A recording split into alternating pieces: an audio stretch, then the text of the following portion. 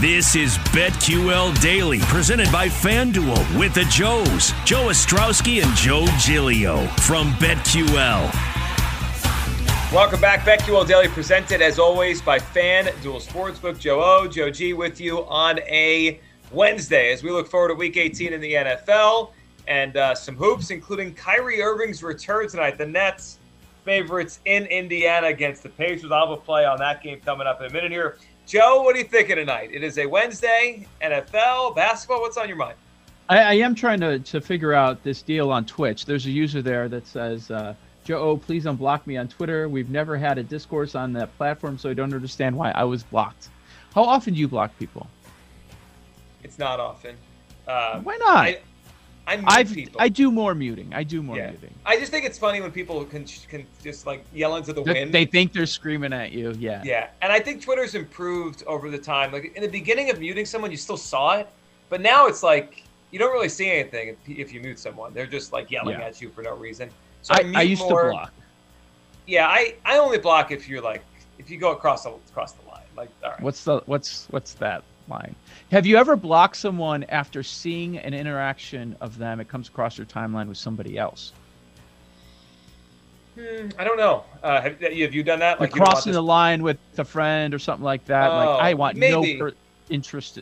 I don't ever want to interact with this person in life. Maybe. Yeah, I mean, I've probably done that. It takes a lot for me to block someone. It does, but if you cross the line, I see your mentions. Yeah. Yeah, if you cross, because my thing is, if I mute them, they can still watch our show. They can still listen to our show. They can still click our links. Follow you.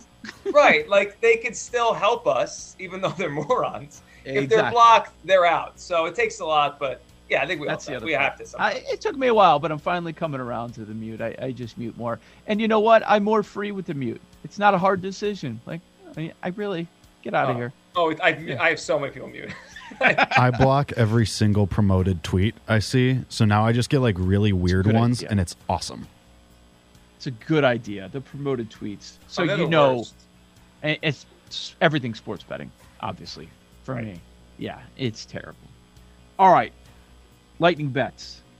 I'm in love with these award parlays that have been put together on the FanDuel app because we talk about this every day, and now I can parlay a bunch of them, which you cannot do, but they'll do it for you. Is all the value gone? Not completely. You could find some decent value. These 50 to 100 to ones, they're not hitting, and if you look down the list, you'll understand why, but there's a few that really jump out to me.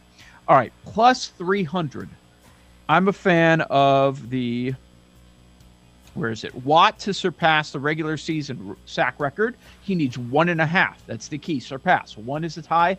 That's not enough. So I need 1.5 sacks from Watt, and Cooper Kupp to surpass a regular season receiving yards record. So he needs 136, which I believe they're going to try and help him get to that number to break at least the reception or the receiving yards. I'm sure they want the yards, right? Don't you want the yards instead of the receptions?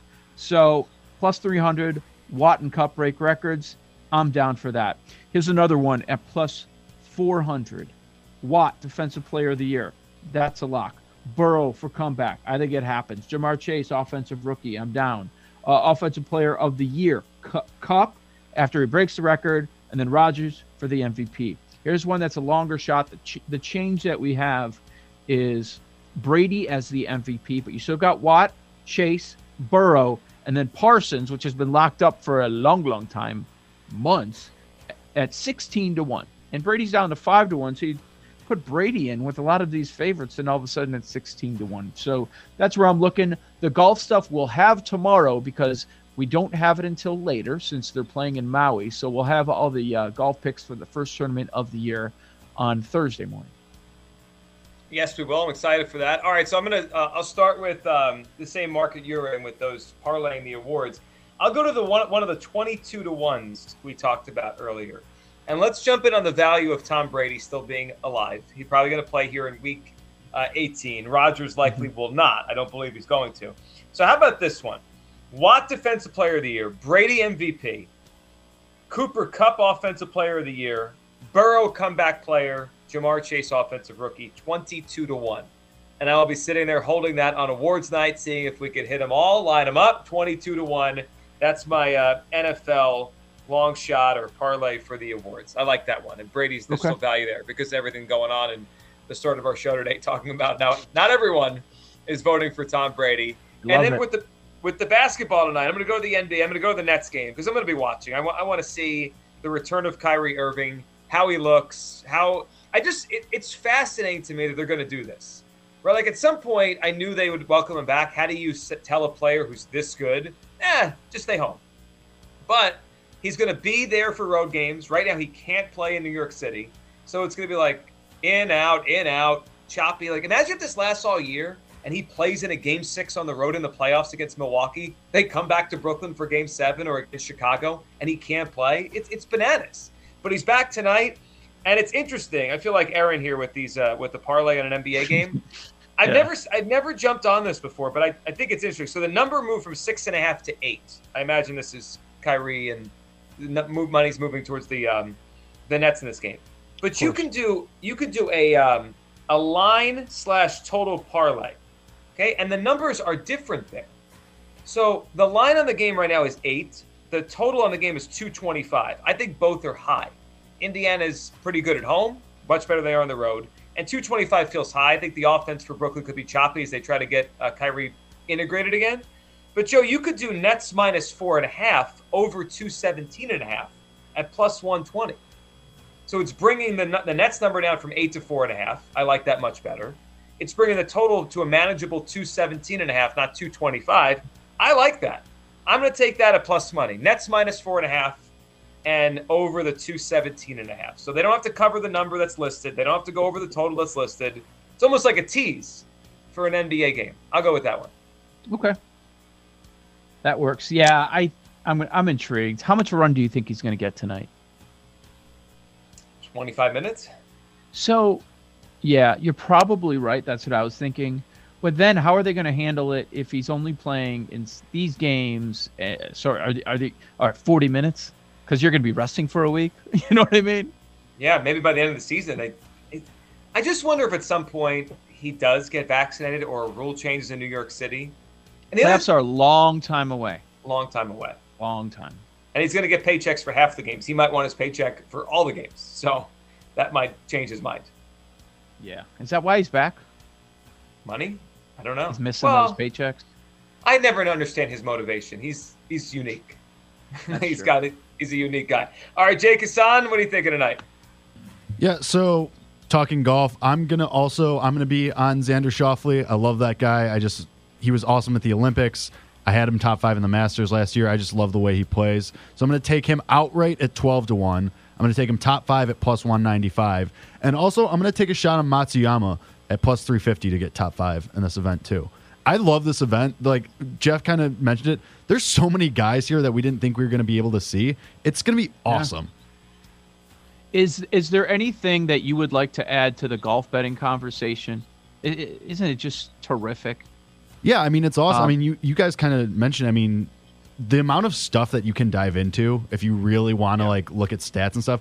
And it's kind of like baseball, though. Like, you have to be careful what stats you're looking at because otherwise you're going to get overwhelmed. And then you're going to see every angle you're going to see an angle for everything. And then you're going to have a million tickets or you're going to be too scared to take anything. So, I mean, what's most important to you? Are you a big believer in course history, more form, or all of it, or what? Kind of all of it. I mean, I do a lot, like, I take into account how guys are playing a lot too, like recently. I mean, and also, form. I mean, this is probably the wrong way to do too, but like, I just love Schauffele too. Like, if I can back him, I'm going to. If I can fade Bryson, I'm going to because I hate that guy. So it's kind of like a little bit of personal bias in there too. But yeah, I mean, it's also just fun to bet golf too. Like, you have 4 days to watch it and have fun with it. It's great. Is Bryson your Blake Snell? Yes, golf? I think Bryson's everyone's Blake Snell though.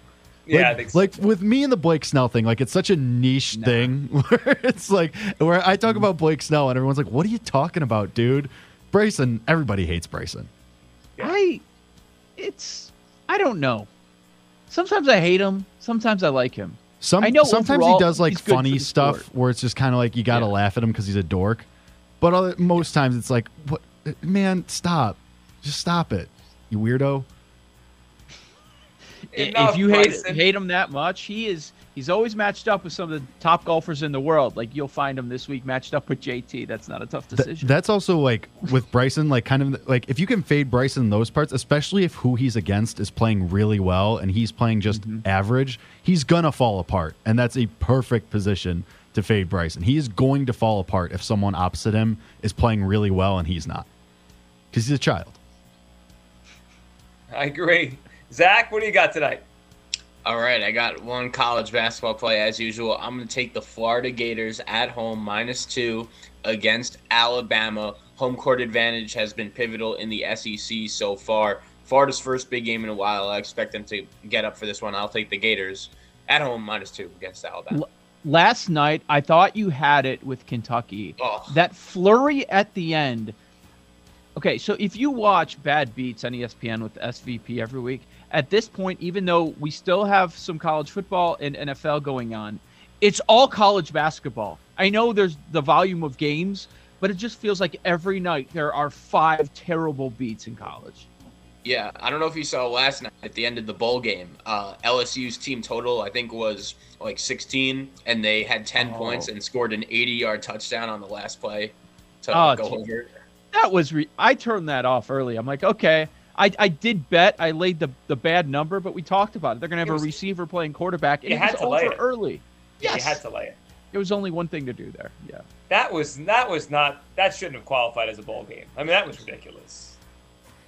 They shouldn't have played the game. Well, it's like what was the NC State coach was all mad last week during Christmas week because UCLA had all those issues on the defensive line. They canceled the game, screaming and yelling. But like, if you can't be competitive, what are we doing? Like, what are we watching out there?